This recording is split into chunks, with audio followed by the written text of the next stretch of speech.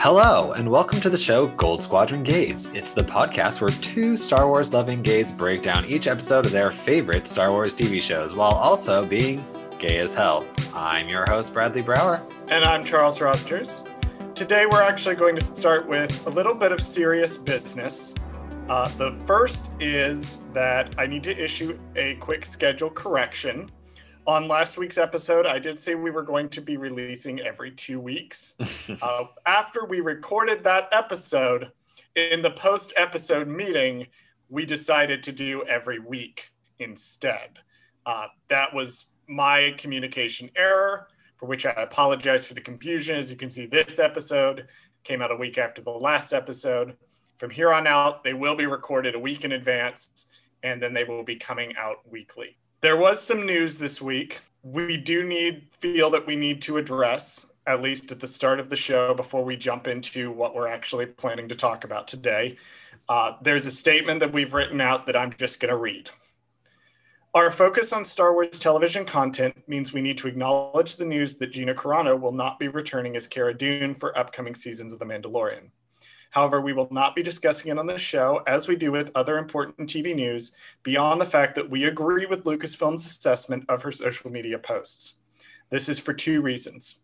First, at time of recording, there is not enough details of the production impact or logistics to meaningfully talk about. Much of what we have is speculation, and while we do normally discuss rumors and speculation, it would be irresponsible to discuss these things currently, given the nature of this particular situation.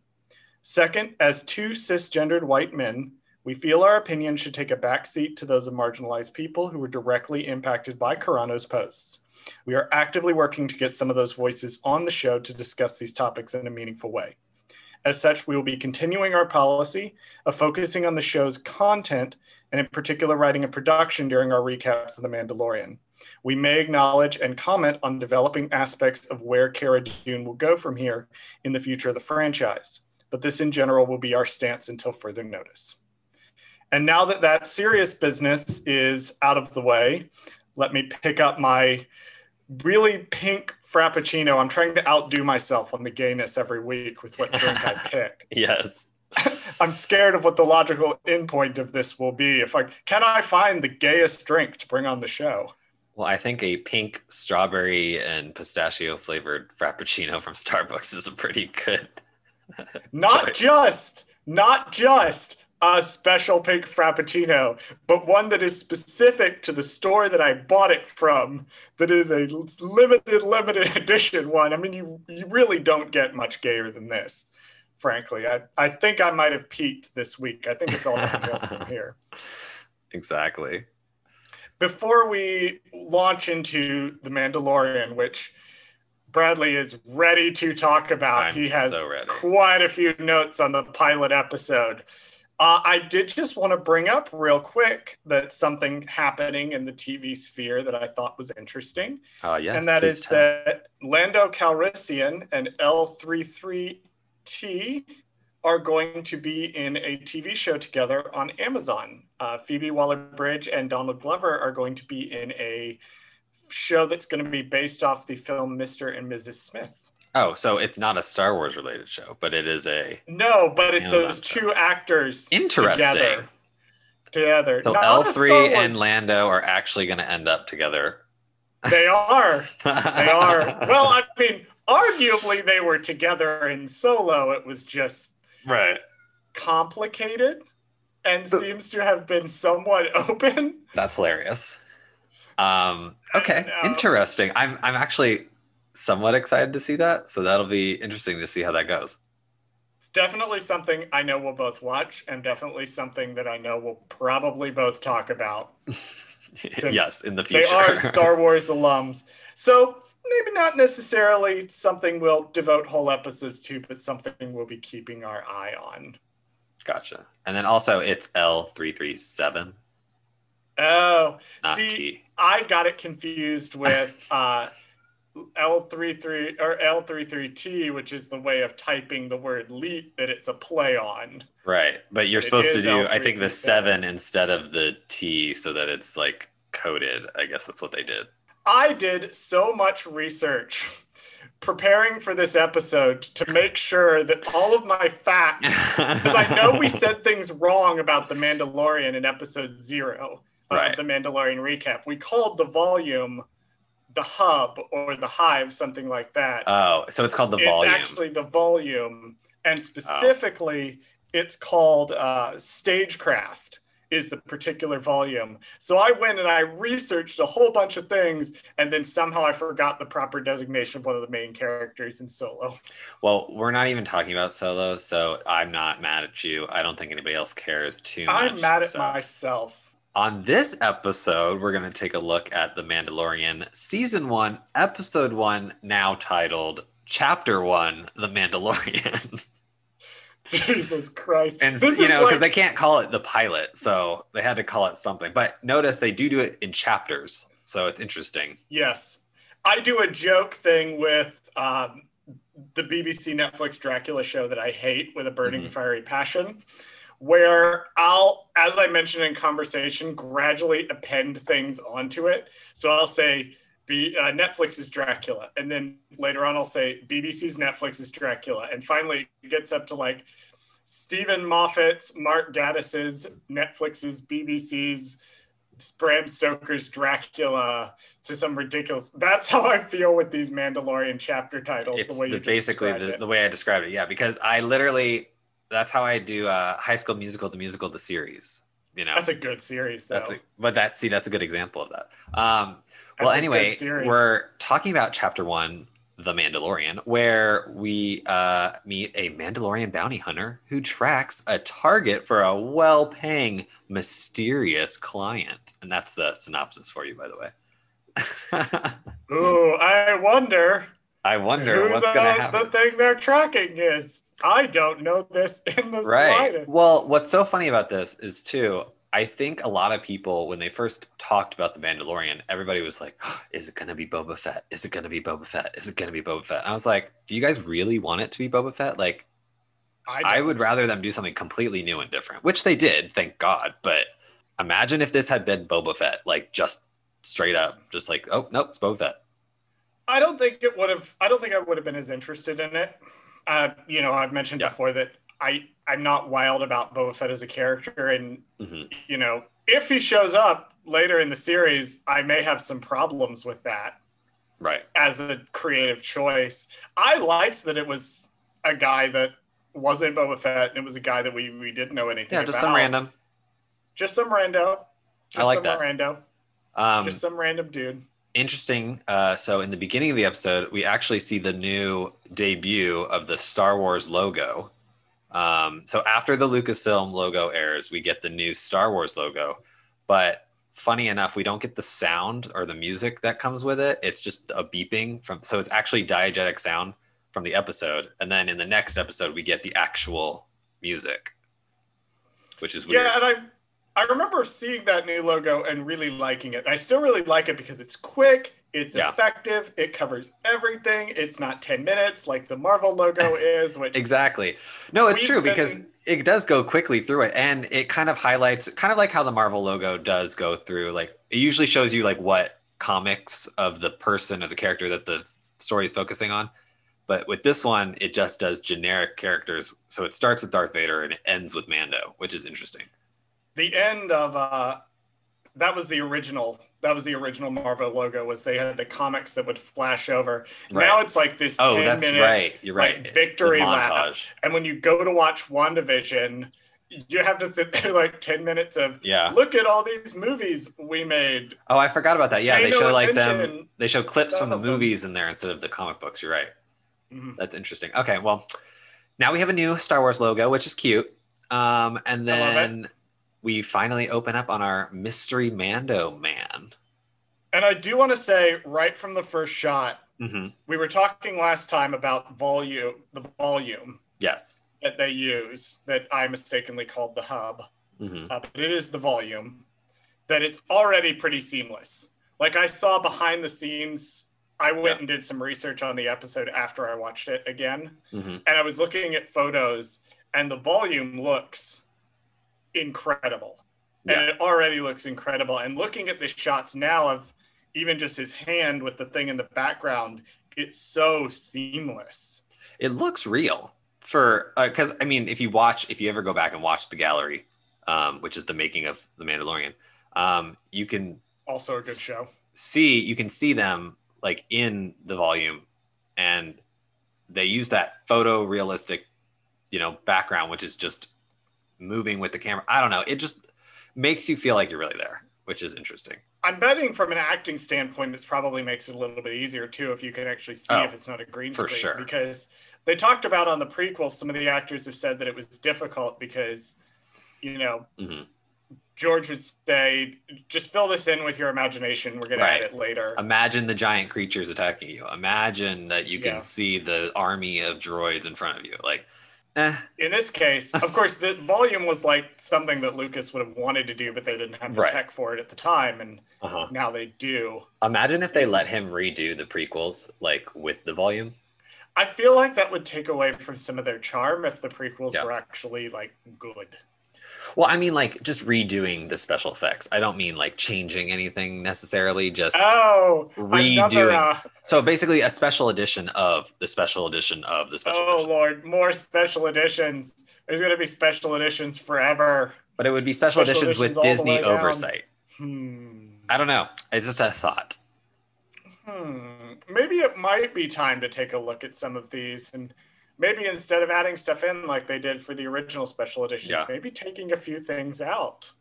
Well, I think taking things out, or maybe possibly just enhancing the things that they did add, because, that was George's vision, and, like it or not, he added, those scenes, and I just think that they're great and all, but they were constricted for the time, so just go back and fix them. Yeah, and stuff like, people look at the visual effects in the Phantom Menace or the Star Wars special editions now and go, oh, that's ridiculous.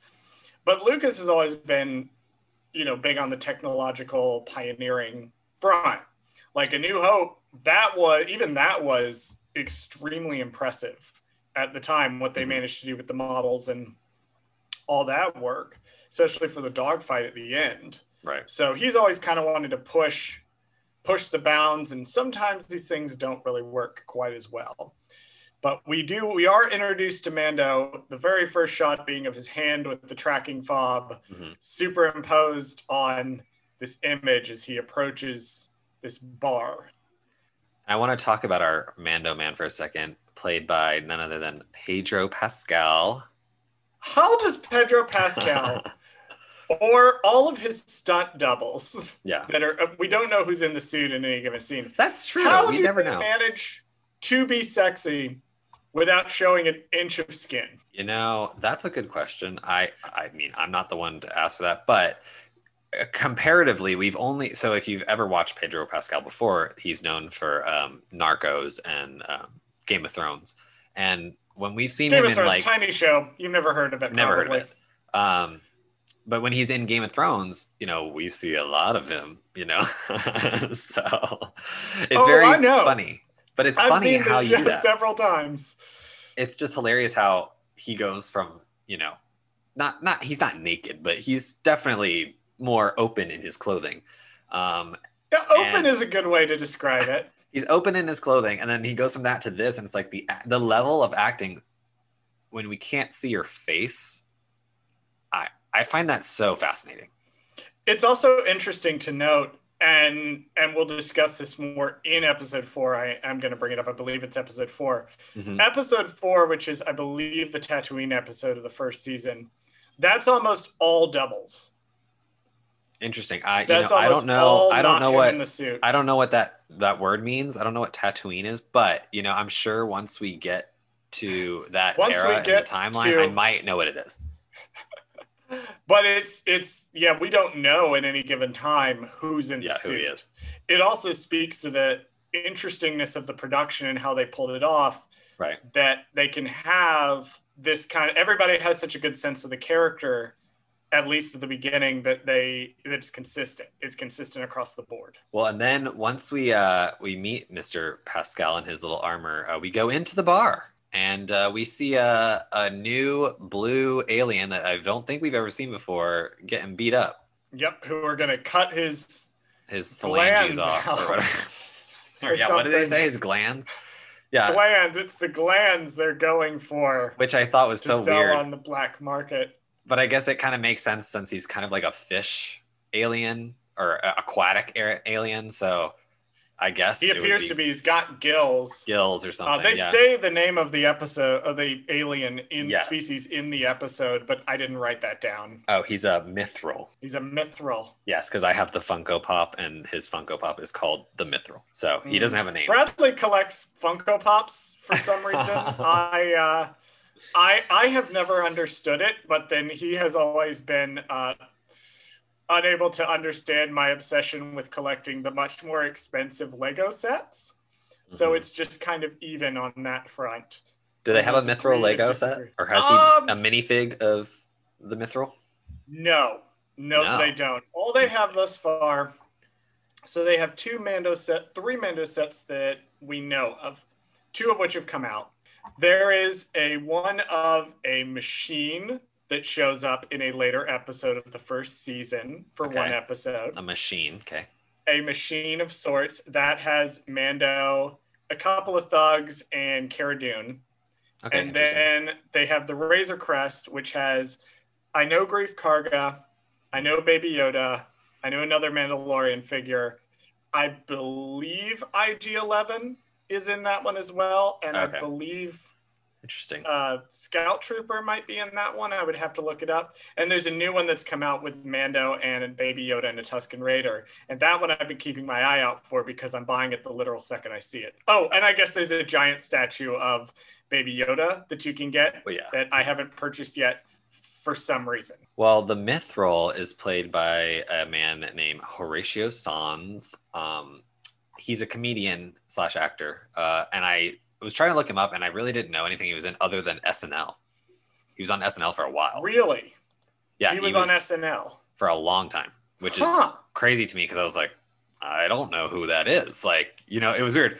What's funny is when I looked him up, the one skit that I actually do know him from, or vaguely know him from, is there's a skit where Jimmy Fallon is on the show or whatever at the time, and it's Rachel Dretch, and they're at Disney World, and she's playing her character that's always like a Debbie Downer. Yes. And so they're at Disney World, and Horatio Sanz is sitting at the table with them because he's a part of their group. So I just thought that was interesting that he was in that skit, and I was like, oh, I've seen him in Star Wars. See, I didn't go and look up who played him. Oh yeah, he's a comedian. I was like, I know that I've seen this before. Every time I watch the show, I'm like, I wonder who that actor is. I should go and look it up, and then I never do. Well, I think with Mando, there's a lot of those. Like a lot of people are coming on playing one character, and it's like a spot kind of thing, where it's like a guest star. So he's our guest star of the week, technically. Well, one of two, technically, which we'll get to later on once we get to who I guess technically the villain is of the episode-ish. We'll see once we get there. But so anyway, they're roughing up Horatio on the table, and it doesn't. This part made me laugh so much because so Mando walks into the bar, right? The door just opens, and then the guys who are roughing him up, they're like, "You spilled my drink." Like, what? Anybody could have walked in the door, and I don't know. It didn't make any sense. I was like, that's how they're going to get them to try to go up to Mando and be like, I'm going to talk to you and be mean to you so that you beat me up in a bar fight. On the one hand, it's a cliche. Yeah. Or a trope, rather, I should say. Of the Westerns. On the one hand, it is a trope of the Westerns. Yeah. On the other hand, have you been to an Atlanta bar at 3:00 in the morning? No, everybody leaves at 3. Because that can happen. That's not a thing that is unsurprising. Sometimes people are just looking to throw down with the first fully armored man that walks in a minimal suit of armor. Because this is the scene that we see in the trailer, or a part of the scene that we see in the trailer, where the Quarren gets cut in half.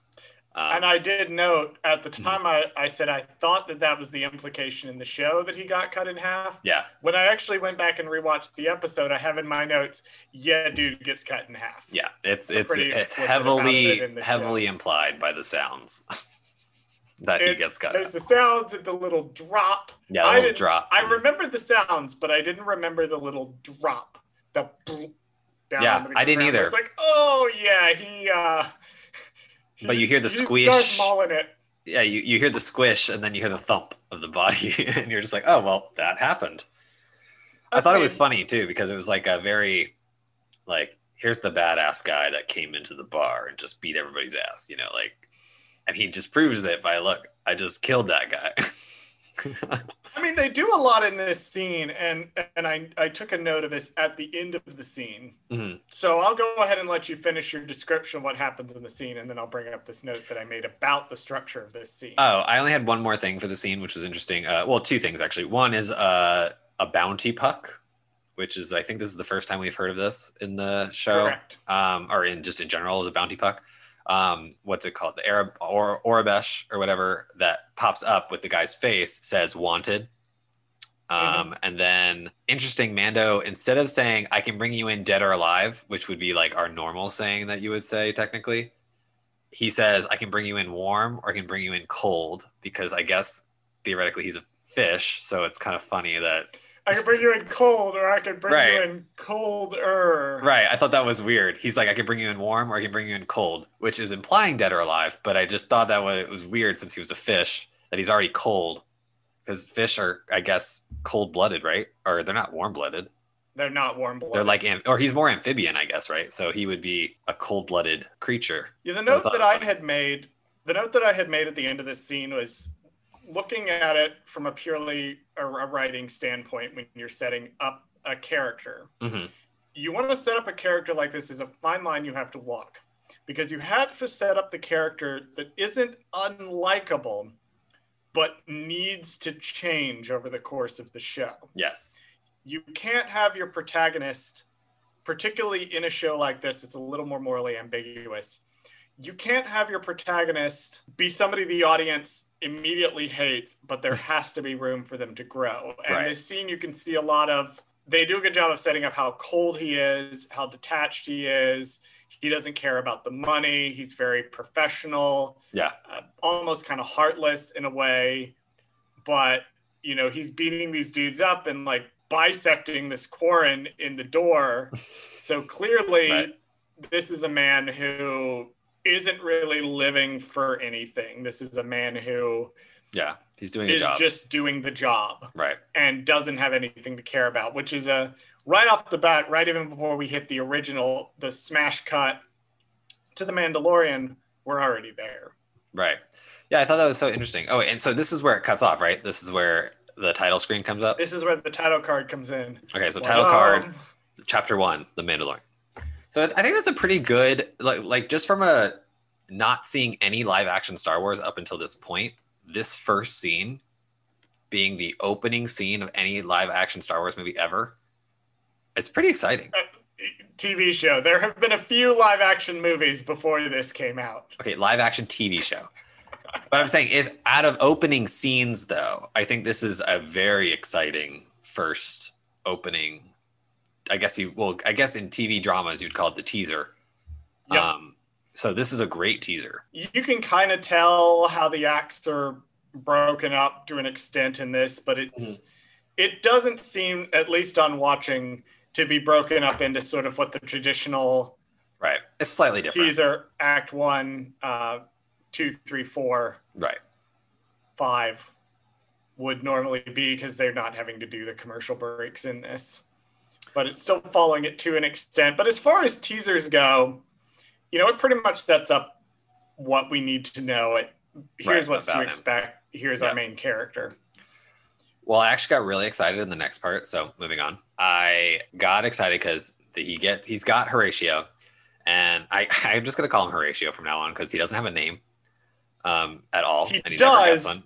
but we don't learn it until the second season. Oh, did they give him a name in the second season? I thought they didn't give it to him a name in the second season. Uh-oh. Well, we're gonna have to find out once we get there. Yes, we'll have to just keep watching. Like a year from now. So he takes Horatio. Well, right now he's Horatio.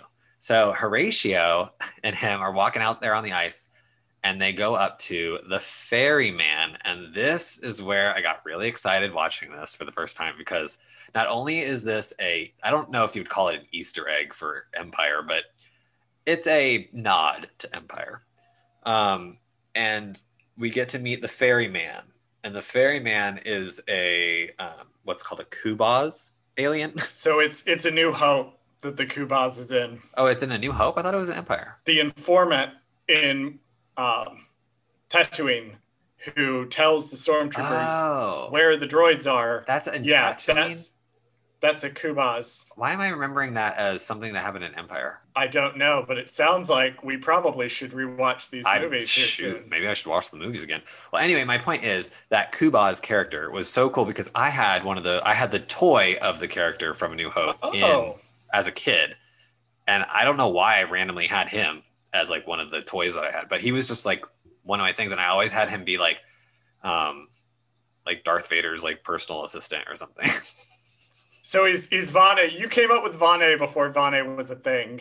Who's Vane?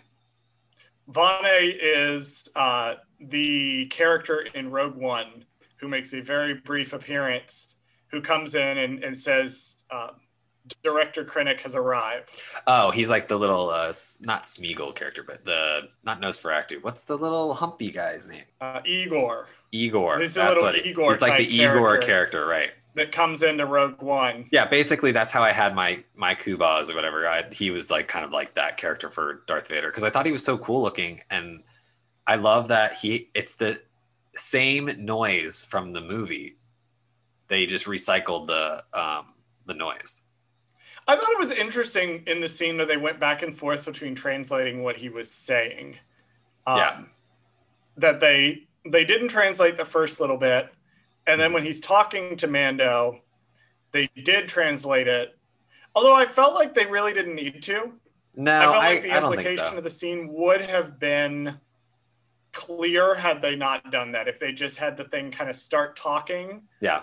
And then Mando flips him a coin and then he blows the thing again. Right. That would have been fine to communicate it.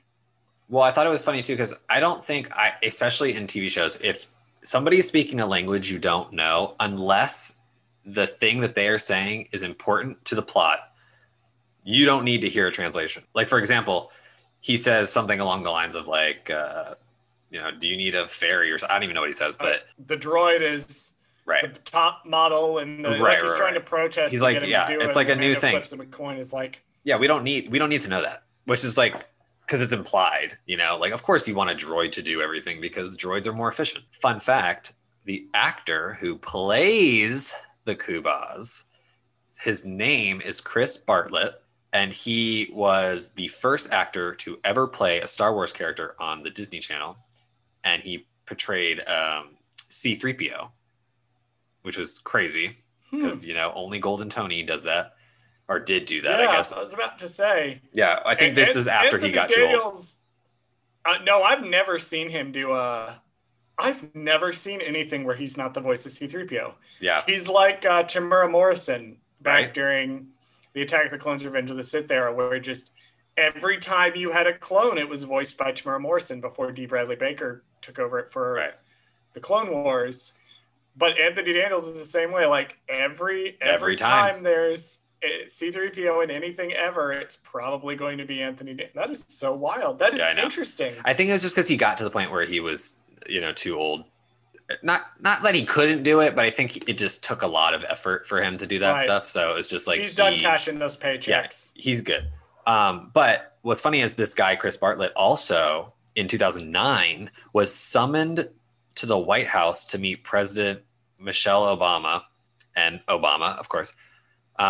President Michelle Obama. President and Michelle Obama. No, let's just stick with President Michelle Obama. I know, it sounded pretty good, right? Fine. That sounds fine. That sounds fine to me. But he was in costume as C-3PO and in character where he met them. Oh, neat. Because it was I think it was Halloween or something that he went there. And so C-3PO got to meet Michelle Obama and Obama. I thought and Barack. That was so funny. So yeah, this actor, he also plays like a lot of droid characters in Star Wars stuff. So I think that he actually plays a particular droid later on in the show that we'll talk about. I don't know where you're going, so I this know will be it could be. interesting for me It's a to fun learn. little teaser for the future. But yeah. boy. So I mean, that's all I had on the ferryman. I didn't talk about the guy driving the speeder because he's another comedian who's been on shows, been on Big Bang Theory and stuff like that. I just didn't have his information pulled up because I was trying to save time. The guy driving the speeder, that scene where they're having the conversation back and forth. Yeah. Every time I've watched the show, the first few times I watched it with the subtitles off. This time I watched it with the subtitles on. Yeah. Because I wanted to make sure I caught any references I hadn't caught before. The scene is complete jargon. If you read the actual subtitles, the script, complete jargon. Half of it is words that are not like actual words. They're like Star Wars words. But the tone, the way the scene is written, the tone of the delivery, like it is very clear that they're talking exactly what they're talking about without needing to know it. And that's part of the beauty of Star Wars dialogue executed well, is you can throw these references in there and go, everybody turns into their own personal stink pit. Right. We don't know what a stink pit is, but we know from the tone and the context, our brains automatically fill in. Yeah. Stink pit is like a place where people dump waste from their spaceships, probably, or like a junkyard, or it's that's what I like the way planes flush out their, or the rumor is, at least I heard, that planes flush things out in midair as you're flying. Like we get that. Supposedly. We get, that's what's going on here. Right. We're looking into potentially getting a flight attendant on the show, so I'm going to have to ask him. We'll have to ask them if that's true or not. But that was my note on that scene. Well, funny that you talk about a flight attendant because we get to see our first look at our newest aircraft, which is the Razor Crest. I have to get my hands on the Lego set for that thing. It's I thought it was so funny. In life right now. I thought it was so funny because Horatio looks at the Razor Crest and he does the classic joke of, that's a hunk of junk, he's like, I'll buy us like a taxi or something to take us to wherever you want to go. I'm not getting in that thing. Get us on a luxury cruiser, please. Get me out of here, please. Because he's looking at it like, what is this piece of crap? And I'm like, why do they always talk about these ships like they're pieces of crap or they're junkers or something when they always look like fantastic to me? I'm like, the Millennium Falcon is a beautiful ship. The Razor Crest is a beautiful ship. I don't understand. Because beauty is in the eye of the beholder. I guess so. When you're wine drunk at 1 a.m, Grinder looks a lot different right. than it does at 1 p.m. So it's all perspective. I had the same reaction, because to me, you don't have much context for what a good ship should look like. Mm-hmm. When you're a kid and you're watching A New Hope, so when he says that's a hunk of junk, you're like, no, that's the coolest fucking thing I've ever seen in my life. Right. And then you look at the prequels and some of these other ships and some of these luxury ships, and you're like, oh yeah, the Millennium Falcon is kind of junk. But what's interesting to me about it is every scene the Millennium Falcon is in, or every game the Millennium Falcon, there's always like the biggest ship in the squadron. Like it's this huge cargo ship that gets treated like a combat ship. I thought when I first saw the Razor Crest on screen, I was reminded of the bounty hunter ship from Star Wars The Old Republic, because it has a lot of that same vibe of trying to capture the bounty hunter aesthetic without just being Slave One again. Right. And it had that same vibe to me, where you had the kind of decrepit, it's limping along, but it's got like the kind of smooth look to it and feel to it, kind of like Slave One had. So that's what it reminded me of when I first saw it. I went, oh, cool, they've basically done that again. And then it gets attacked by a giant monster. Giant walrus monster thing. Giant walrus monster. Yeah, because I actually looked at the monster this time, because I think the first time I watched it, I wasn't really paying attention to the monster. But I think now when I watched it, I was like, oh, it has giant tusks. Like it looks like a walrus, which I thought was interesting. Walrus monster. And I thought, I love Star Wars.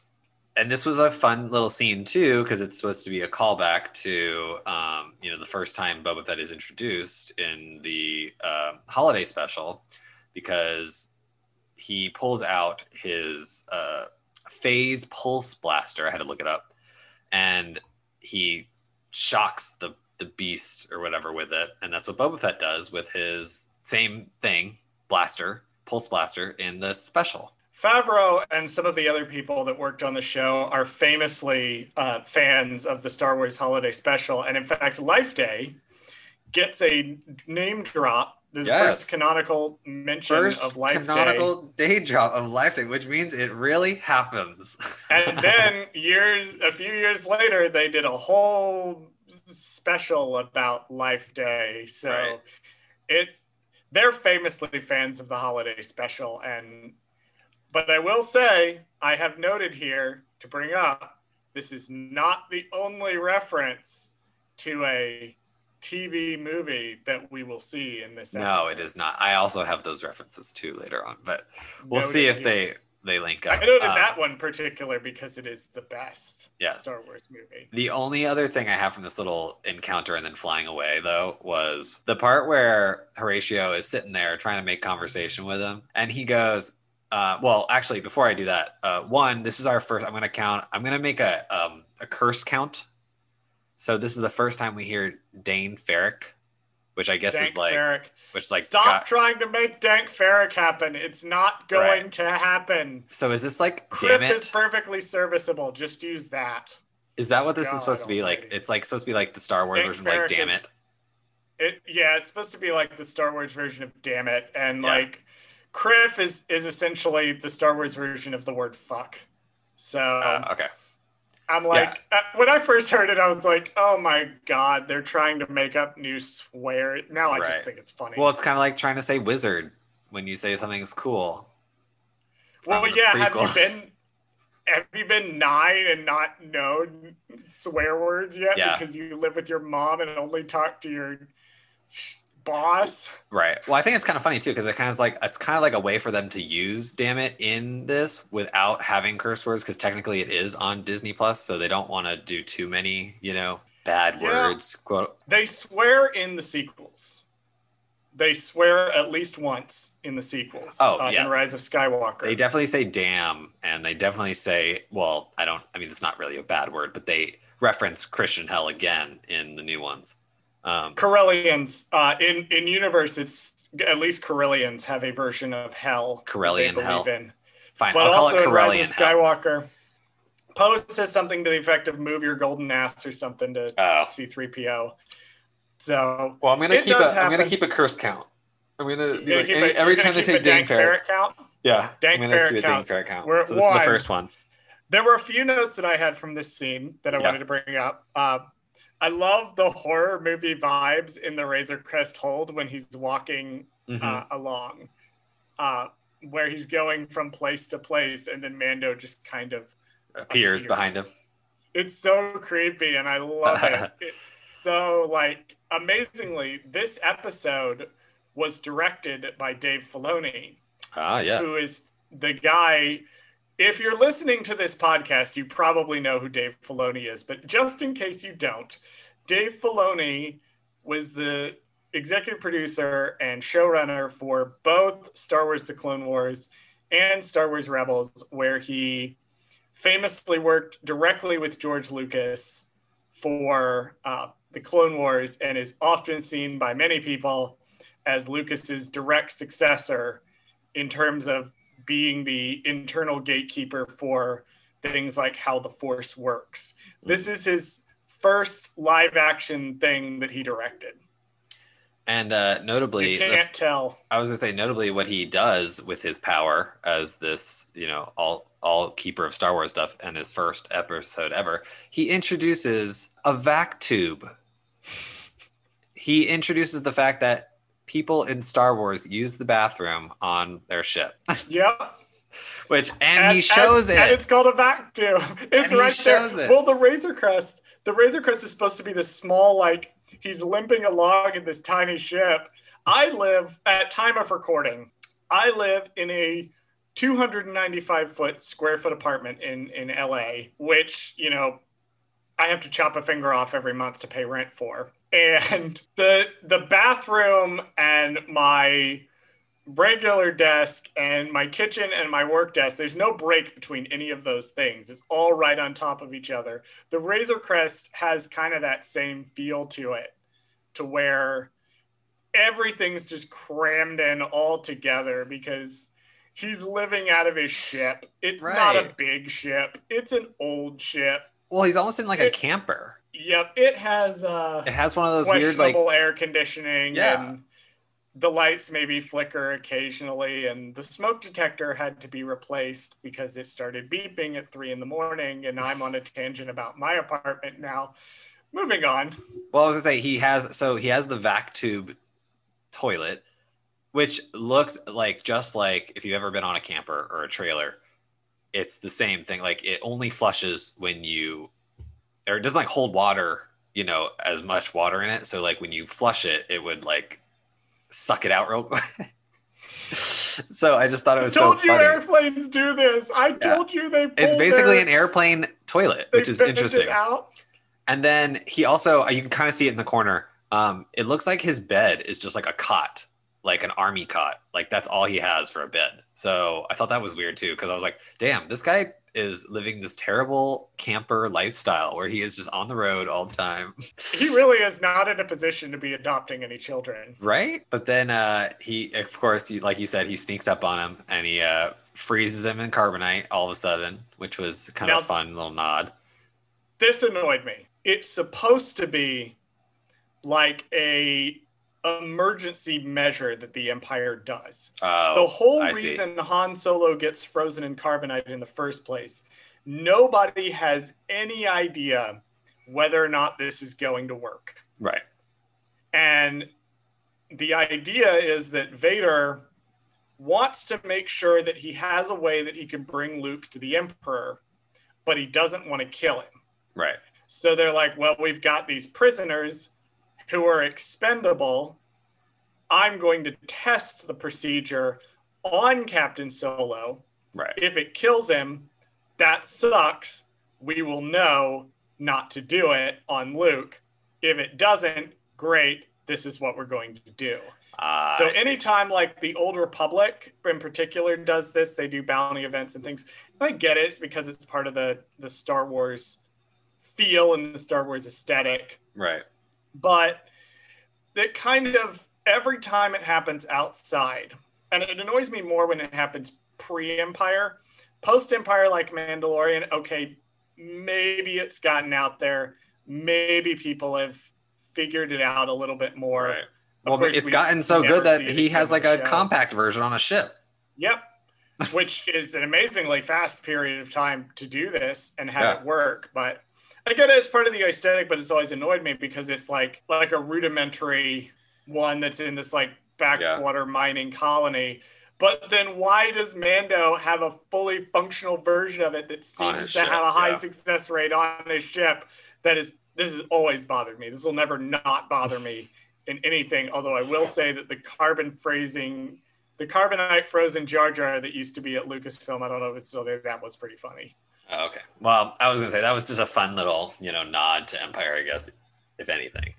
But then they land on a new planet. Navarro. Which we don't know it's called Navarro yet because they don't do subtitles or anything. No, they don't Rogue One this. Yeah, I thought that was so interesting because like they overdid it in Rogue One and then they don't do it at all in this show. Like they don't even tell you. And unless the characters say, I am on Navarro, I am on Tatooine, like we don't know where they are, which is nice. I don't think we need to necessarily all the time because I like the premise of just like, we're just in space. We're just on a planet. Like it's just a planet. Like who cares what planet it is? We're just on this planet. Like we're only going to be here for this episode. So who cares what planet it is? So we land on there and we walk through the streets and then we meet Greef Karga. Greef Karga. Played by Carl Weathers. And we learn, I guess if we didn't know before, we now know that we are in the post-Empire time. There is a lot of world building that happens regarding setting up where we're at. Just in case you don't know, right? Maybe you're coming into this for the first time. Yeah. He calls the guy calls the Razor Crest pre-Empire. Pre-Empire. Mando Yeah, I forgot about references that the Empire is gone. There's also just like there's so much jargon in this show. Like Right. the bit of the conversation where they're going back and forth talking about chain codes and pucks, and I'm like, this is just like, again, watching it with the subtitles on, trying to actually follow the dialogue Right. as written instead of just following it organically in the scene. There's been a few times in the rewatch that I've been like, what are they talking about? Because I didn't catch it the first time. Like chain codes in particular. Right. It took me both rewatch it. I rewatched it twice to prep for this episode. Both of them to figure out, oh, chain codes are the statistics. Right. Yeah, I didn't know that at first because he does bring that up and later on when he's talking to the client. But one of the funny things that he brought up was the Empire credits, and he's like, here, I'm going to pay you in this currency that doesn't exist anymore. Because if you think about it, if everybody was using Imperial credits at the time and that government falls, then that means Imperial credits aren't worth anything. Now we do see later on why he can't really take Imperial credits. Right. The real reason he can't take it. He takes this Mon Calamari flan, which looks only takes half. So funny because they're like squishy. It looks delicious. That's what I said. They look like gummies. Well, when he's talking, when he gives him the calamari flan, because he eventually just accepts it, he mentions the client. And when he mentions the client, he's like, I can't tell you. It has to be a face-to-face thing. Did you catch the reference that Mando gives when he's talking to Greef? He says, what does he say? Your favorite mention of an old Star Wars show that never came to fruition. Underworld. He's asking whether or not the client is Underworld. Yeah, that sets up more too, and that's more jargon that kind of sets up, if you're eagle-eared, how the universe works. Because of course the first question is going to be, is he connected to the crime syndicates? And the crime syndicates, if you follow Star Wars TV, were a really big deal in the early Empire because Maul had united them at the end of the Clone Wars briefly before he was captured at Mandalore. I think the bounty hunter stuff and how it works it's still interesting to go back and look now, but I think watching the episode, it's because Carl Weathers is the one spouting it, and Carl Weathers is so good at exposition. Yeah. He brings a certain weight and a gravity to Greef Karga while not being super, unapproachable. He's not like certain other characters that we will meet later on in the series. Well, I was going to say... the same gravity, but they are very scary. I was going to say, speaking of almost a showman-like voice, we can move on to the meeting of the next scene. And I do want to say about the transition that the aesthetic details are what really makes the show on a production design level something special. Yeah. The empty hallways that he walks through of, having to walk into an alley to go through this door to an empty hallway to get to the meeting, where you would think, an Imperial base would be normally staffed with a lot of stormtroopers, or the stormtroopers themselves, they're very dirty. They haven't cleaned their armor. The implication being there's not a lot of them here. Maybe 4 is the only stormtroopers that they have, although I do think we see more later on. I love that whole, again, horror movie vibes to it, where he's walking through these empty hallways being led on by the Gonk droid. Yes, I noticed that. So not only does he get greeted with I don't even know if it's called this, but a wall droid. So the wall droid greets him, the door opens, and then a Gonk droid meets him, and then he's like, I'll take you to the client. He's so funny because what do Gonk droids do? Gonk. They just gonk. Yep. Gonk. Just gonk. I love it. So he goes into the room, and we're surprised because we see the client sitting there at his desk surrounded by dirty stormtroopers. The client played, of course, by Werner Herzog. Played in I thought that was so quotation weird. Marks. It was so weird that they got Werner Herzog for this. One, I want to know the story behind where he even came from. Who even approached him about this? Was like, hey. I want to know is he even acting in this role? Because he doesn't seem like he's acting. He's not. He seems like he's just doing Werner Herzog, but He Werner Herzog is. is already kind of like alien and ethereal. I think he just shows up and is Werner Herzog, and Yes. it's perfect. So not only is the client there with the stormtroopers, another character, Dr. Pershing, comes in. I didn't look up his information because, you know, I wasn't trying to go every single. I mean, I could have looked up Stormtrooper number 3's information, but I didn't really want to.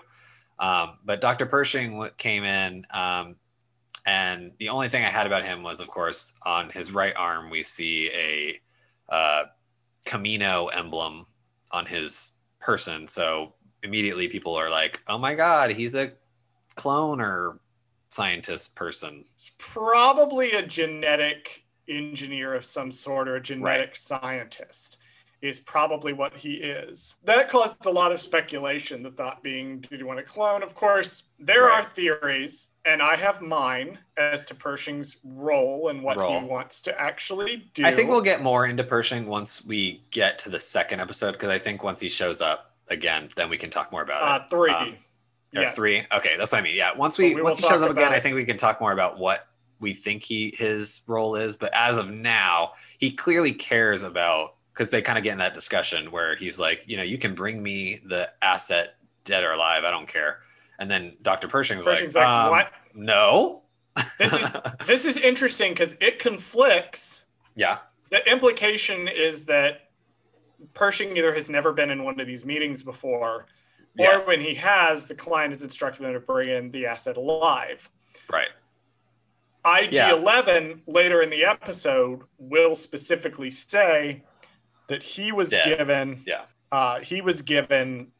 those specific instructions to bring him in dead. Right. Now, did you look up the importance of Beskar? So the client presents him with this metal piece of Beskar, and at the time of watching this, I had no idea what Beskar was. I've never heard of Beskar because they don't make a big deal of it in theoretically the prequels, if you haven't seen the TV shows, you know. So they don't really talk about it, except for in, I think, the prequels, Jango says something along the lines of like, a Mandalorian's nothing without his armor. Right. Beskar actually was first, because at the time that this was being discussed in the ear space, I didn't really recall, because I didn't watch Rebels. I watched the first 2 seasons of Rebels when it aired. Kind of dropped off it a little bit through season 3. I never really finished season 3. So when all this was going on, I was in the process of doing my big giant rewatch. And so I actually was able to pay close attention to Heroes of Mandalore and exactly what Beskar is. And it's what they make the Mandalorian armor out of.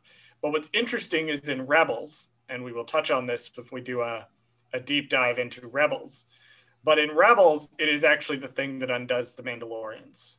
At least in the early days of the Empire, because the Duchess weapon that is being developed targets specifically Beskar armor. And it allows the Empire to wipe out legions of Mandalorian armored people without taking a single stormtrooper casualty. I vaguely remember this, yeah. That the Mandalorians now are so obsessed with getting were the thing that undid their original rebellions against the Empire. No, I thought it was very interesting. I like the that it's clearly important to him, because he's like, oh, this is like, you're like, whoa, he's going to do it for just this tiny little chunk of metal. So it must be worth something at least. And actually, in the beginning of the episode, when he gets into the bar fight, the ruffian guy asks him, he looks at his armor and he says, is this Beskar? And he takes a knife and he scratches his chest plate. And so I thought that was interesting. So they actually mentioned the Beskar in the beginning, but then this is the first time that they like goes into detail about what. Yeah, you don't really know what it is. Yeah, it's something the armor should be made out of, but the armor is clearly not made out of. Yeah. The only other thing I had in this scene though was that he says, he's like, well, can you get, he's like, I can't give you a puck, but I can give you a chain code, or the last 4 digits of the chain code. And I was the like, tracking fob. The tracking fob, right. And I was like, the chain code, he goes, you can only give me the age of the person. And I thought that was interesting. So these codes that they use for these people are just like spells out like whoever they are and then how old they are at the very end, which is interesting. I also thought it was funny as he's leaving, yes, that we see the dead Salacious Crumb looking thing. Yes, I wrote that down. So Jedi. we see he's walking through the little, I guess the bazaar, I guess you'd call it, of shops and people cooking food on the street market or whatever. And we see the roasting Kowakian monkey lizard is what Salacious Crumb is. So I thought that was such a fun little callback because you see the other one looking at him being roasted and you're just like, that's so sad. It reminds me of the scene in The Last Jedi where Chewbacca's roasting the porg and he looks down and it's all the horrified porgs. They're like looking up at him like, what?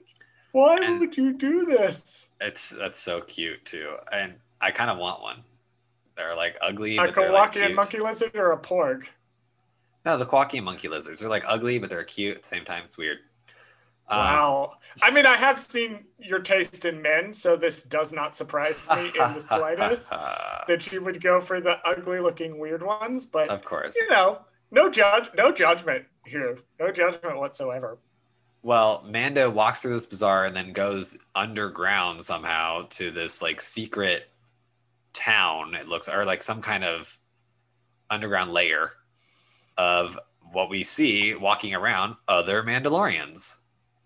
And what I never noticed or internalized, I noticed it as other famous reviews would say, I didn't notice it, but my brain did. Yeah. That the children running around are all wearing helmets. I noticed that too. Yeah, are wearing their helmets. So they're very obviously wearing normal clothing. Yes. They're not wearing armor, also but they're wearing their helmets. Which I thought was weird. So it's like you automatically get a helmet as a foundling, but you have to earn your armor as you go, I guess, which is weird, but interesting. It's just like delving into the lore that we don't really know much about at this point. It's the background details. Yeah. I talked about aesthetic details and the fact that the children running around, you can see them, they're just normally dressed, but they're wearing these Mandalorian helmets. Right. Because at least as far as we know in the show, right, the Mandalorians, this is their whole thing, is that they never take their helmets off from the moment they put them on. Yeah, what's funny is I didn't think that was weird when I was watching this. I mean, it is now that I've watched, all 2 seasons plus Rebels and, Clone Wars and the prequels. Now that I know everything, it makes sense. But before watching this, not knowing, I was like, I guess the only other Mando that we've seen is Sabine in Rebels, and then a few other regular. The early part of. Yeah, at least in the early part of it. If you're just watching the movies, then the only Mandos you've been exposed to are Jango Fett and Boba Fett. Right, who are pretty much for the most part always wearing their helmets. If you watch Clone Wars, they take their helmets off and not really a big deal is made of it. Mm-hmm. My original theory when I watched the pilot was that whatever happened after Bo-Katan's rebellion, wherever that ended up, and this was just my theory at the time, messed up Mandalorian society so bad that some of the remnants of the survivors had gone back to a essentially mythical time in their thinking and were trying to basically pull like a hardcore traditionalist mindset, because that's what happens to splinter groups of a society that breaks apart sometimes. Some of them will form these groups and try to go back to, when it was successful. The ways of the old, and they're romanticizing it to an extent. That was my original theory, which wasn't too far off the mark, but it wasn't quite accurate. Well, and it's kind of, you kind of hit the nail on the head with that, because we kind of go into the armorer's little den area, which is very, the blacksmith, very old school, like Knights of the Round Table stuff. So it's like going it's like almost like a blacksmith by way of like a Japanese sensei, how you would Yes. approach one, and where Hmm. he gets down and he kneels. I was almost reminded when I watched the way he approaches and kneels and he spends the whole time kneeling Yeah. of like a video game where you would go in and you would do that and you would be like in a shop where you're upgrading your armor. And I was thinking, oh, I mean, Ubisoft's doing an open world Star Wars game. I Right. wonder whether or not we're gonna have something like that in there. Please be about the Mandalorian. I actually don't want it to be about the Mandalorians. Well, and I also thought I it was want it to be interesting about something too. else. So we meet the armorer, and this is, if you do not watch the shows, this is the first time we see a female Mandalorian. She is. She's gonna be back. There's no way. I don't know. There's I don't know no what you're way talking they're about. not set herring her up. I don't know what you're talking Even about. from the importance, all of the major characters that we see in this pilot are clearly Yeah. set up as major characters for the series. Yeah. Grief Karga, Right. the Mandalorian himself, the Armorer. Well, you're right. The armorer will probably come back in later episodes in this season. Yes, I'm hoping. later episodes. And I also think that that we don't know about the Armorer, and the pilot doesn't tell us very much. It doesn't about tell her. us much about her. I thought she was very interesting. She's actually played by actress Emily Swallow, which I do know because I watch. I know her from Supernatural. She plays the Darkness, which is God's sister in Supernatural. See, I don't remember that in the only 5 seasons of Supernatural that exist. Well, there's 15 seasons of Supernatural, so. I mean, people keep telling me that, but I've only heard of 5 really good seasons, and then nothing else happened. Well, I like her. She's great. I think she's really good. I actually really like the character of the Armorer, because if you think about it too, if you do watch the cartoons, you know that so far, most, if not all, of the leaders of Mandalore that we've seen have all been women, or at least officially. So like, there have been. I mean, there were other male leaders, but there's 5. There's at least they're all women leaders. 3/5 of the people we've seen be the leader of Mandalore, right, are men, but the women have had the most screen time as leader of Mandalore, because there was Satine Kryze. It was I'm trying to remember whether or not they were officially leader. Pre Vizsla and Darth Maul. Well, no, I was trying not to mention like overthrowing or like trying to be the leader. So, but for the most part, Almec is, I think Almec is technically in charge when Maul is quote unquote in charge. And then there's Gar Saxon, Bo-Katan, Kryze, and then Pre Vizsla briefly. Yeah. Well, my point was, I'm assuming at this point in the timeline that we're watching, if he looks at her at least as some kind of, like you said, some kind of sensei or some kind of like older, Japanese person that you respect. So I feel like she is, if not the leader of this group, she is kind of the elder of the group in some capacity. So she is seems to be the one dictating things, which Well, I think she knows the most about at least their history, because she mentions there was the Great Purge. She mentions, the foundlings, she mentions all that stuff. And actually, this is where we first get to see quick flashes of Mando's backstory. It's possible, and I do love that sequence, and I still love that sequence a lot. It's possible, and it's interesting to think about that she's our key to knowing about the Mandalorian culture in the pilot. Right. She's clearly the key to knowing about it for the Covert, which is the actual name of the group of Mandalorians that are living down there, the Covert. The Covert, yeah. But it's possible that her version of it might be flawed. Yeah, we don't really know. One person. Well, as far as we know, she is establishing things the way that she wants them to be established, I guess. So we don't really know anything else because we don't know her backstory. We don't know where she's from. We know nothing about her. Yeah, we know nothing about her, except for the fact that her helmet is different than most Mandalorian helmets, which is kind of cool. Like I said, if you haven't seen the shows, you haven't really seen any of the other helmets that they have. But in this, because Jango and Boba have, standard Mandalorian helmet looking helmets. and then the Mandalorian has a standard Mando helmet, and then she has this more medieval looking helmet with these like almost like skinnier slits for the eye, and then like she got horns on her head. You know who the helmet reminds? You know what the helmet reminds me of? Hmm. The Mandalorians from the final season of the Clone I was Wars thinking that too. Have the horns on their helmet to replicate Darth Maul, Gar Saxon, and the one woman who's there's theories that she might actually be the armorer. Ooh, interesting. Woman I wouldn't be surprised if they were connected in some way, because it is weird that she has horns on her helmet.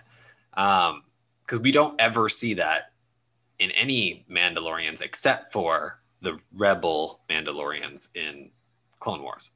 So, and I guess technically rebels. So I'd be excited to see if they connect her somehow to Maul, like in the future, in other episodes maybe, just to be like, she's actually connected somehow to just saying, as far as the season arc goes, it would be very interesting to learn more about Mandalore and what has been happening surrounding the Mandalorians' home planet and why they are on Navarro and not on Mandalore. Yeah, I hope, at some point in the show's run that we get to learn that stuff. They will address some of these things. Well, I hope so. Anything else for the armor scene that you noticed or you want to talk about? Nope, that basically covers it. So we get a classic transition, a classic Star Wars transition anyway. We get the pinhole that opens up on the Razor Crest in space, landing on a new, not Tatooine desert planet. I don't even know what this one is called. I called it Arizona.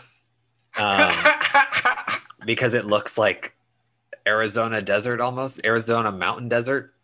It was really weird. I always thought it was interesting that National Geographic was involved, and now I realize why, because of some of these sweeping landscape shots in the pilot. Well, I thought it was funny. So they kind of reminisce you to think it's Tatooine too, because he gets out and he pulls out his little plasma rifle thing and he looks through the scope. And it's got the classic scope, looking through the goggles feel. It's Star Wars. Right? But he's doing that. Like Star Wars. But I like how he's doing that because they do nod to A New Hope. Because when he's looking at the blurgs, he kind of looks at them like Luke was looking at the banthas on Tatooine. And then all of a sudden, and his scope gets full. Blurg. Yeah, Blurg attacks him. Blurgs, of course, famously first appeared in the best Star Wars movie that Disney Plus are cowards and will not put on their service. Right. But they did famously make their debut in Ewoks, The Battle for Endor, the best of all of the Star Wars movies. That's so funny that you say that. I honestly didn't know that they were in that until I researched this because, I knew what the blurgs were because, yes, they were seen in both the Clone Wars and in Rebels. So I knew what they were, but that was after I had to go back and be like, oh, these were the blurgs from the Clone Wars. I didn't know that they were in Ewoks, The Battle for Endor. Yes, that is where they originated from. Right. Yeah, because I saw that. I was like, what? I have been needing to get my hands on, because I haven't seen that movie in years. Yeah. I have been needing to get my hands on and watch it because I can't remember what role they actually play in the story of Ewoks, The Battle for Endor. But they did first appear, and continuing on Jon Favreau's tradition of bringing in stuff from other minor TV things like the holiday special, they did first appear in that. Interesting. Yeah, because the blurgs try to attack our Mando, and then all of a sudden, out of nowhere, they get these sleeping darts shot in them. Now, I do want to note the hilarity of just how bad Mando is with his flamethrower. Oh, I feel like we need to talk about this.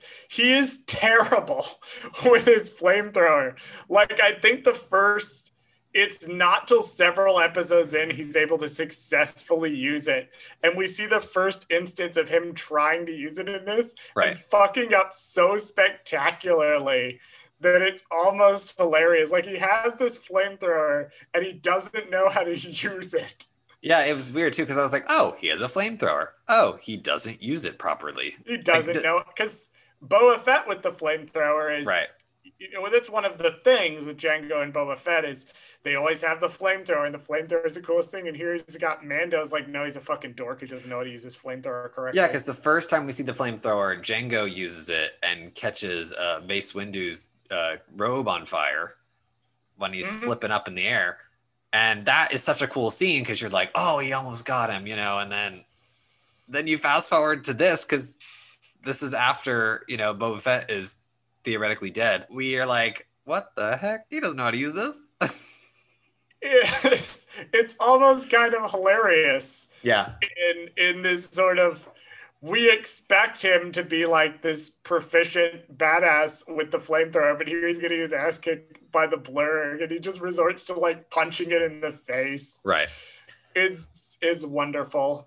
It's absolutely wonderful. Yeah, he's punching it in the face until it gets knocked out by our newest character, which is an Ugnaught riding a blurg, and his name is Quill. That's a series of words that are in order and make sense. Only nerds would know what I just said. An Ugnaught riding a blurg named Quill. Yes. Quill is the Ugnaught. He is voiced by Nick Nolte. And he is performed body-wise by stunt woman Misty Rosas. See, I gave credit to whoever was in the makeup because yes, the makeup doesn't move very much. No, and there's still some impressive emoting going on, and particularly in the voice. Well, if you watch the gallery, you can see that they use a remote control or some kind of robotic system to move the mouth or puppet the mouth, I guess I should say. This is not the only impressive episode of puppetry that will be in this show. But I thought that was such an interesting, because I didn't know that it was a puppet thing. For all I knew, that it was CGI. You know what I mean? So it's I thought it was makeup that was just layered on top. Just layered on top of her face. The movement of it all goes back to this production design and how they put so much detail into the mechanics, and they threw everything at the wall with the Mandalorian in terms of how it works. I also think that as gay men, we need to adopt the phrase "I have spoken" a lot harder than we're adopting it. I have spoken. I have spoken. I have spoken. Yeah, I thought about it. That's it. Well, there's our outro for later on. We have a version of it. I said what I said. I said what I said. But I think that personally, for me, I think we should have been adopting "I have spoken." That would make brunch so much funnier. I have spoken. I have spoken. No, I have spoken. I have spoken. Well, it's true, because that's what most people go, I said what I said. Nope, I've spoken. I've spoken. That's it. I've spoken. Okay, I'm going to start, adopted. once the plague is over and I'm able to go to brunches again, I'm going to start deploying that. Yes. I've spoken. So our Ugnaught friend helps Mando and then takes him back to his house. He's like, yo, come to my house where I got a farm of all these little chicken nuggy boys that are hopping around. Chicken nuggy boys. These little blurgs. They're like little fat chickens or something. I don't even know what you would call them. They look like little chubby bunnies bouncing around. I'm to an extent reminded of the Griska from Knights of the Old Republic, which get onto. There's a bit on Tatooine where they infest your ship, and it's really quite funny. Okay. These tiny little things wandering about. Well, and then I was gonna say, how big are they? They're not the same size, are they? No, they're not the same size. But they remind me just of them a little bit in terms of how they're wandering about. Yeah, they seem more like they're not cows, but they're almost like sheep or some kind of herding animal. So they're not like, it almost seems like Quill is using them. It's hard to say what he's using or training them for. They might have other uses that we're not aware of besides writing, or they might be, I would have to look into some of the biology of these creatures. I'm sure there's some kind of bestiary of Star Wars characters out there somewhere. They had a visual dictionary. Maybe I should be reading it. You know what? I bet you there's like the art of the Mandalorian or something out there. That's what we need to get. because I need to see otherwise known as the in-credit sequences of The Mandalorian. Right. So anyway, they're playing with these little dinosaurs, and he's teaching them how to ride it because they got to ride it to go get the asset, apparently. All males are apparently eaten during mating. We learned this. That was so weird. I didn't know that. I listened to that, and they said, "Oh, all the males are consumed during mating," and I went, "Yes, this is a good idea." Yeah, they're just like spiders. They're just like, what? Yeah, they have used up their use after that. We don't need anything more from them. Exactly. Just go ahead and consume them. And while he's training him, he mentions the mythosaur. I have this noted as well because again, I watched this with the subtitles turned on, and I didn't. Yes. Originally, the first few times I watched it, I didn't catch the mythosaur until now. My brain immediately went, "What's a mythosaur? Right. What is this? Is it like a giant T-Rex thing?" Yeah, we have no idea what it is because at this point in the timeline, right, if you were to watch all Star Wars content aside from the holiday special, you have no idea what a mythosaur is. I was like, I want to see that on screen. So I guess technically the only way you would know what it is if you've seen the holiday special, right? Is this series going to end with the Mandalorian riding like a giant T-Rex looking thing? I mean, I wouldn't be surprised if they did do something like that because, I mean, they're hinting at it in the first episode. So why wouldn't they be like, let's end the series with him on one, you know? He rides into battle on the back of a giant T-Rex with his Electro staff and oh my God.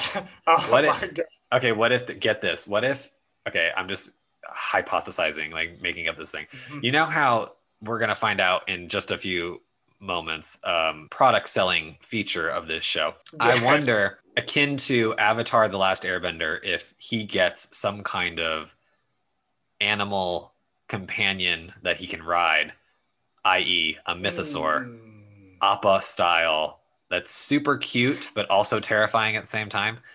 So it becomes this new marketing thing, and everybody's going to be like, I want a mythosaur toy. I want a mythosaur Funko. I want a mythosaur squishy, pillow or whatever. Like, that's going to be like the thing. Oh, definitely. I could see them doing that.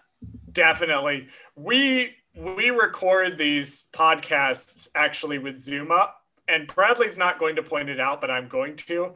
I can actually see behind him his entire shelves, and it's literally nothing but the Mandalorian and another character who's going to appear later in the episode lined up in these shelves. So I think he has some experience when he says, if they made a mythosaur Funko Pop, there would be someone who would buy it. Oh, I would be putting that at the center of my display of Mando riding things, because I have Mando riding a blurg. I have Mando riding other objects that we'll talk about when those things happen. So I have all kinds of stuff that they reference in the shows, and I think him riding stuff is the new thing. I am reminded to an extent of when you would buy the toys, because we had, like, when I was a kid, one of the things we had, and I do still have it. I have all my old Star Wars toys from when I was a kid. They're in no condition to sell or display. I just have them because I refuse to get rid of them. But one of the ones we had was you could get like a rideable Bantha. You could get like a rideable Reek from Attack of the Clones. You could get like a rideable Dewback. You could get these rideable things that were designed for you to put your action figures on. Rideable Mythosaur, Disney, when? Right. Oh, you just need to see one on TV and then it's done. You can make it. That's my big Mandalorian prediction is a mythosaur will show up at some point. Going to show up at some point in the show. I think so too. So let's say 2021 in February, we predicted that Mythosaur shows up. Fast forward to 2024, season 4 of The Mandalorian, and the Mythosaur shows up in the series finale. Or this is the big event that they're teasing with all of the various Ahsoka and Republic. It's they eventually do a team up show. At some point in that, they're going to ride. It's going to be the Defenders, but done right this time. Yeah, it's the Defenders, but it's not exactly terrible. So after they they chat and he learns how to ride one of these blurgs. The Ugnaught takes him all the way to this, I guess it's like a base or something where they're keeping the asset protected by a bunch of aliens. Nikto are the Nikto. specifically the aliens. And it's all one race, which is right. They're just different interesting. colors or something. We've seen the Nikto work for other groups in various diverse groups. The only one we've seen that's comprised entirely of Nikto was Hondo Ohnaka's crew in Star Wars. Is he a Clone Nikto? Wars. He is a Nikto as well. Oh, okay. So we've seen Nikto before. I was wondering where we saw them before. It's just hard to tell Famously sometimes. in Jabba's palace and on Gotcha. the sail barge sequence. Yeah, they're like the bad dudes or whatever. The bad dudes from Jabba's bodyguards palace. or something. Okay, Canonically, though, the most famous named Nikto is Hondo Ohnaka. Hondo, okay. Who we know is banging around at this point because he's still banging around between Last Jedi and Rise of Skywalker. And I don't see it not happening, but like since they're using him so much in in Disney World for all their rides and stuff, you think he'll ever show up in one of these TV shows? Yes. I don't see why not. I mean, yes. He seems like the kind of character that if you gotta put somebody in there, you might as well put him in because he's fun. He's a fun character. Lot of fun. I think he would actually do well on this show. This kind of like Jack Sparrow sort of pirate type. He's essentially the new Jack Sparrow, which is nice. He could definitely show up, either in Mandalorian. I think it's more likely he would show up in either Rangers of the New Republic or Ahsoka. Yeah. You're right. I didn't think of that. But or Book of Boba Fett. He stands a pretty high chance of showing up in Book of Boba Fett. Yeah, put him in that show. Perfect. Just put him in all the shows and make sure you get Jim Cummings to voice him because he's clearly he has a lot of fun with the role. Keep the original voice actor, but I don't care who plays him physically. I mean, that could just be anybody, We will discuss the concept of live action characters with different actors here in a few episodes. Right. We're getting to that. But we get through these sweeping, beautiful Nat Geo Vista shots and we arrive at the base and we meet IG-11, somehow not immediately dying like you would expect if you're just going to walk in. And Taika, how do you say his last name? Taika Waititi, who is a director who is most famous for Thor Ragnarok at this point. Right. He has also directed, as far as films people would know, Jojo Rabbit. He directed What We Do in the Shadows and is an executive producer on the TV show What We Do in the Shadows. And he is currently working on the fourth Thor movie, Thor Love and Thunder, which we mentioned back in our pilot episode of this podcast as using the volume to actually shoot. Yes, and he's hilarious. I think he's that fantastic. Somehow he delivers a performance in this show as IG-11 in a way that I don't know anyone else could, because it is the puppetry of the IG-11 unit or whatever robot or whatever it is, droid. The way it moves is so fascinating. I remember watching it in the trailer because we saw it in Empire, and every iteration of it, is pretty standard human movement. It's just it's a droid, and part of it is because we really only see it in video games. Yeah, it's not. I've never seen it personally do any of the wild, crazy stuff. Then you pull out the Mandalorian, it's like we can see what it can actually do, and it's twisting around. It's basically like a mobile turret. I remember seeing this in the trailer and being like, that is the coolest thing I've ever seen. The trailer, because we've never really got to see IG-88 from the original trilogy do anything. We just know his name, and he probably sold a few toys, and that was about it. He was there and he looked cool. Yeah, he just looked cool. Watching him move and his head spin and his arms spin and his legs move in like all different directions, just being calculated as he marches and he's shooting all these people. I mean, this shootout scene was the coolest scene. No, and it was something that blew me away in the trailer too when I initially saw it, and I was like, holy crap, this is so good. Yeah, the whole scene is amazing.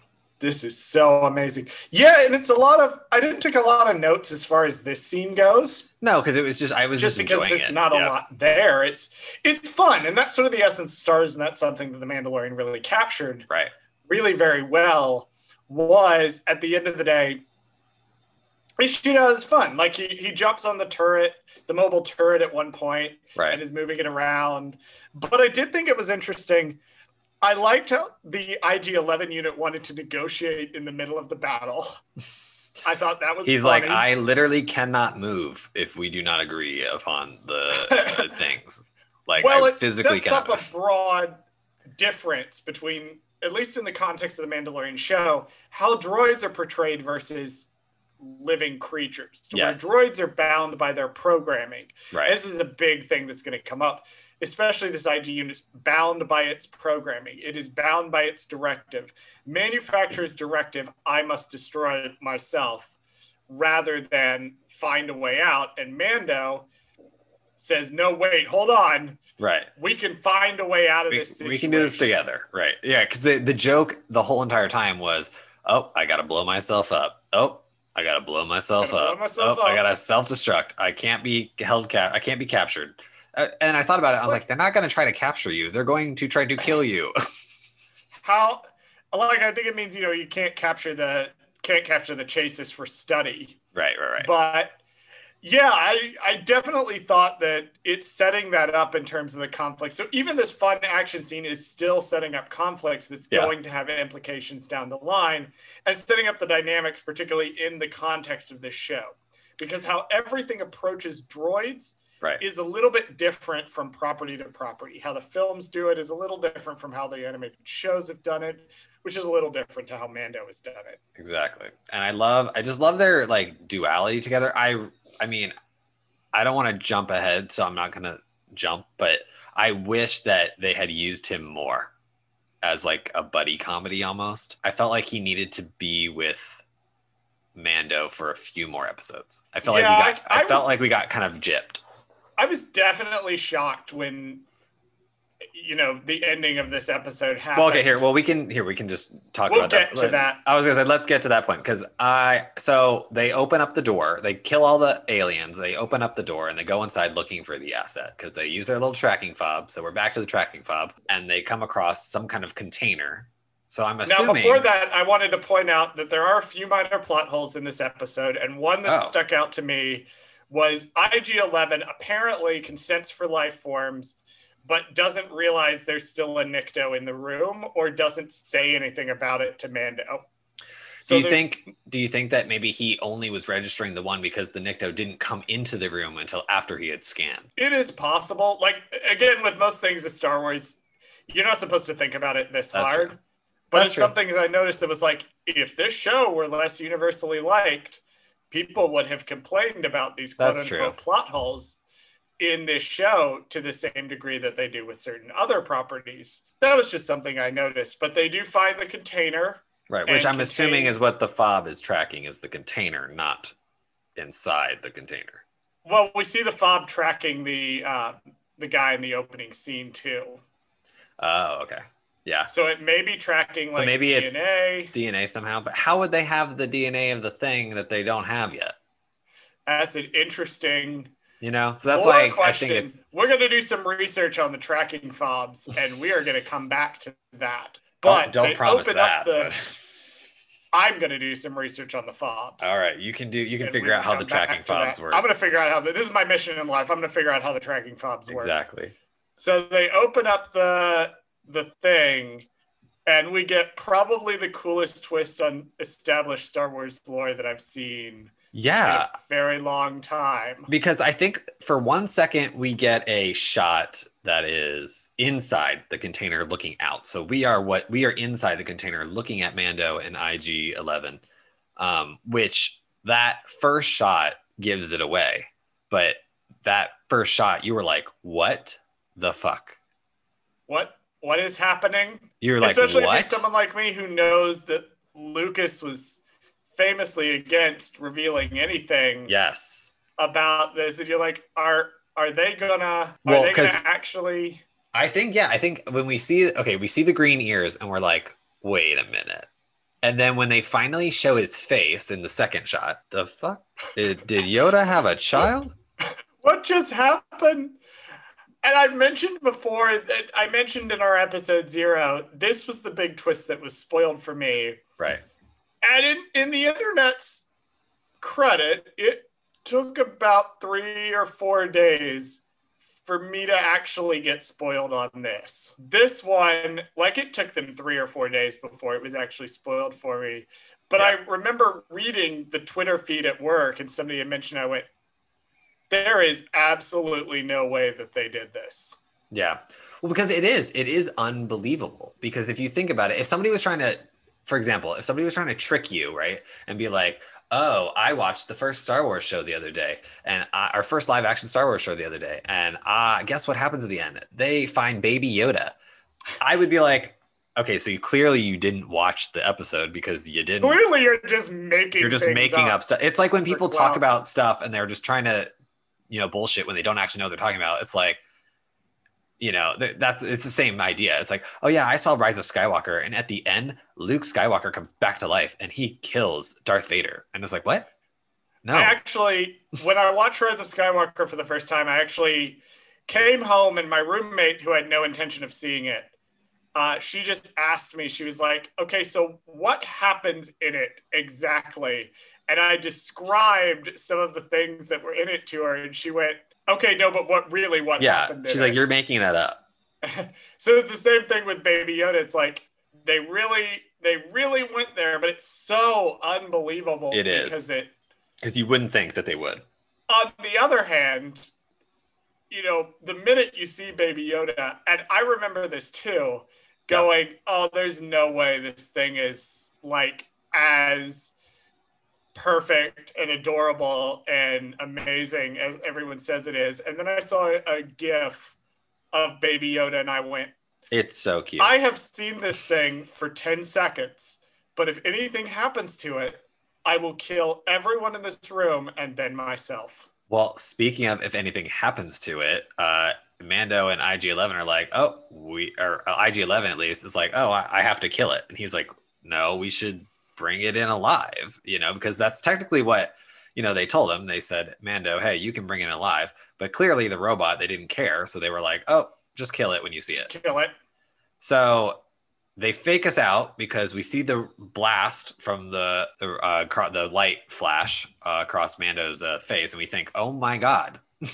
They just shot Baby Yoda. And then we see IG-11 fall down dead, which again, like I said, I wish they would have spent more time with him. Huge twist. Because I was like, I knew they'd cast Taika Waititi, who is a big deal. We now know is making a Star Wars movie after Thor: Love and Thunder. I almost said Star Wars: Love and Thunder. Star Wars: Love and Thunder. He's making a Star Wars movie next. Star Wars: Love and Thunder is about Palpatine hooking up with some random woman and having Rey as a grandchild.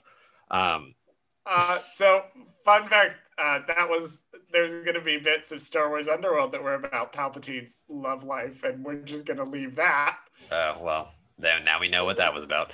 But yeah, I was sad.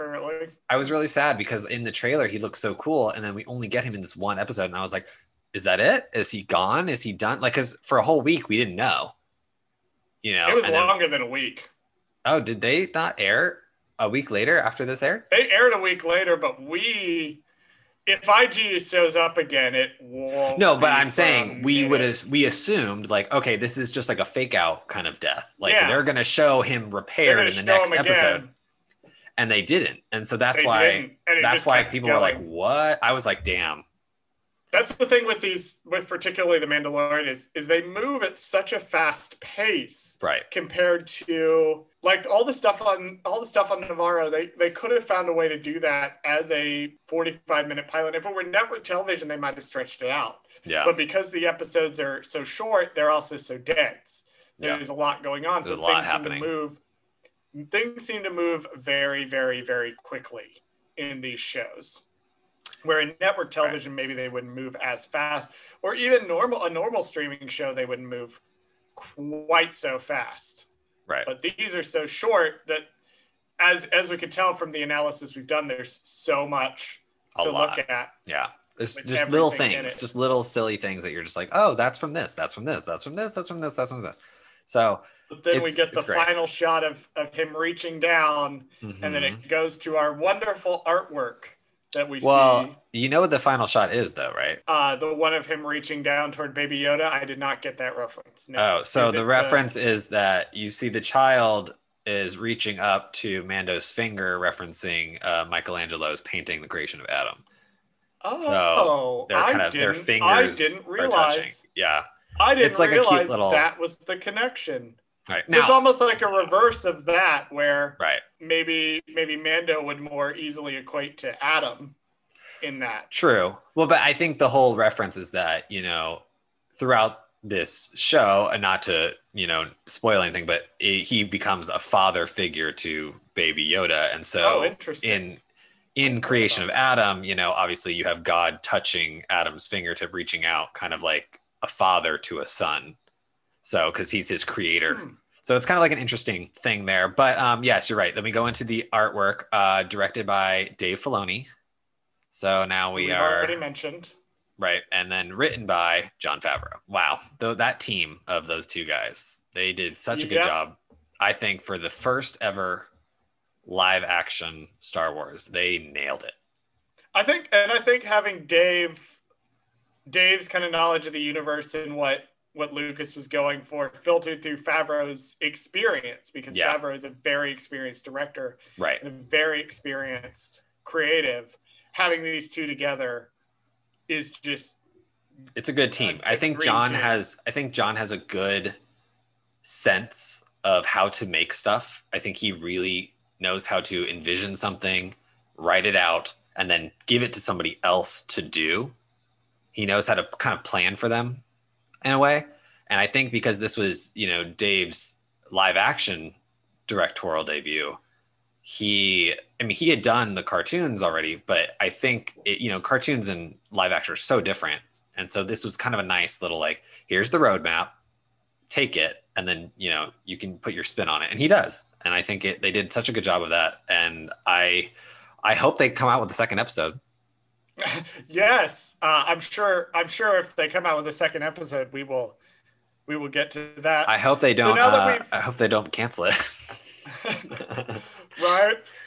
So now that we have looked at the entire first episode real fast before we end today, what were your overall thoughts on it as a pilot, as a episode of television?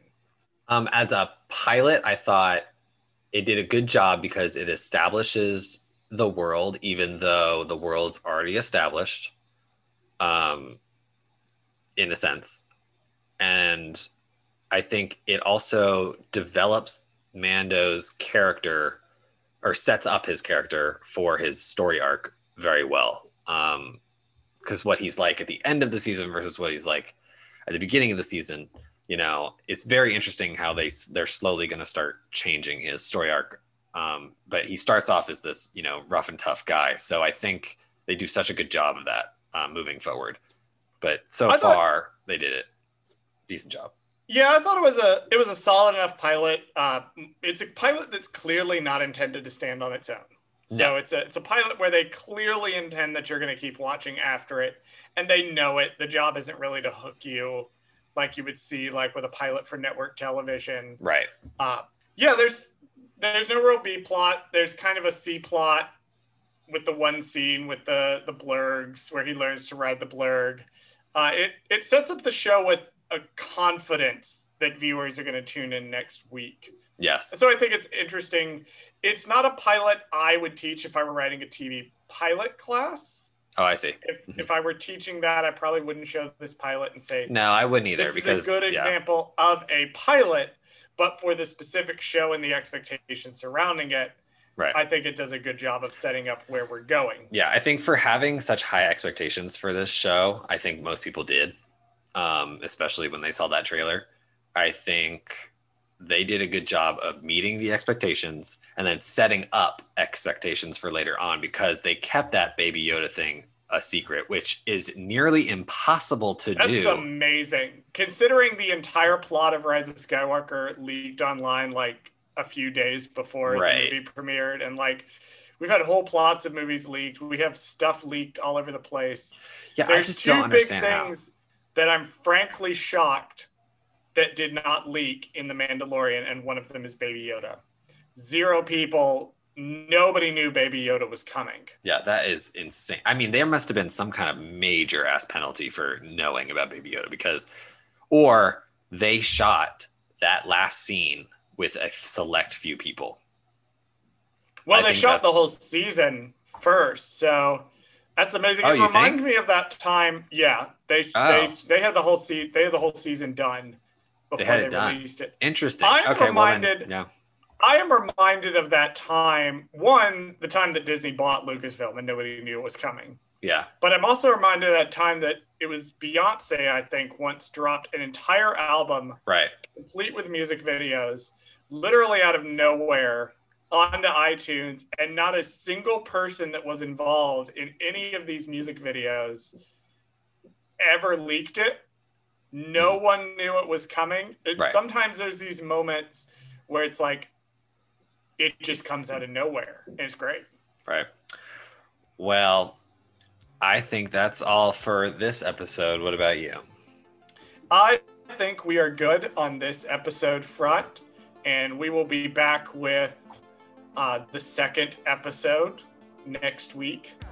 But I think we have largely analyzed we have now spent collectively, I don't know what it's going to come down to in editing, twice, almost 3 times as long as the episode itself discussing it. Right. Hey, that's what happens when you dive deep into these Star Wars shows. There's just so much. That's what happens. Well, as I say, gay men love to talk. Star Wars fans love to talk. It is natural that combining the two would lead to a lot of talking. Exactly. Well, I don't know about you, but I have spoken. I have spoken.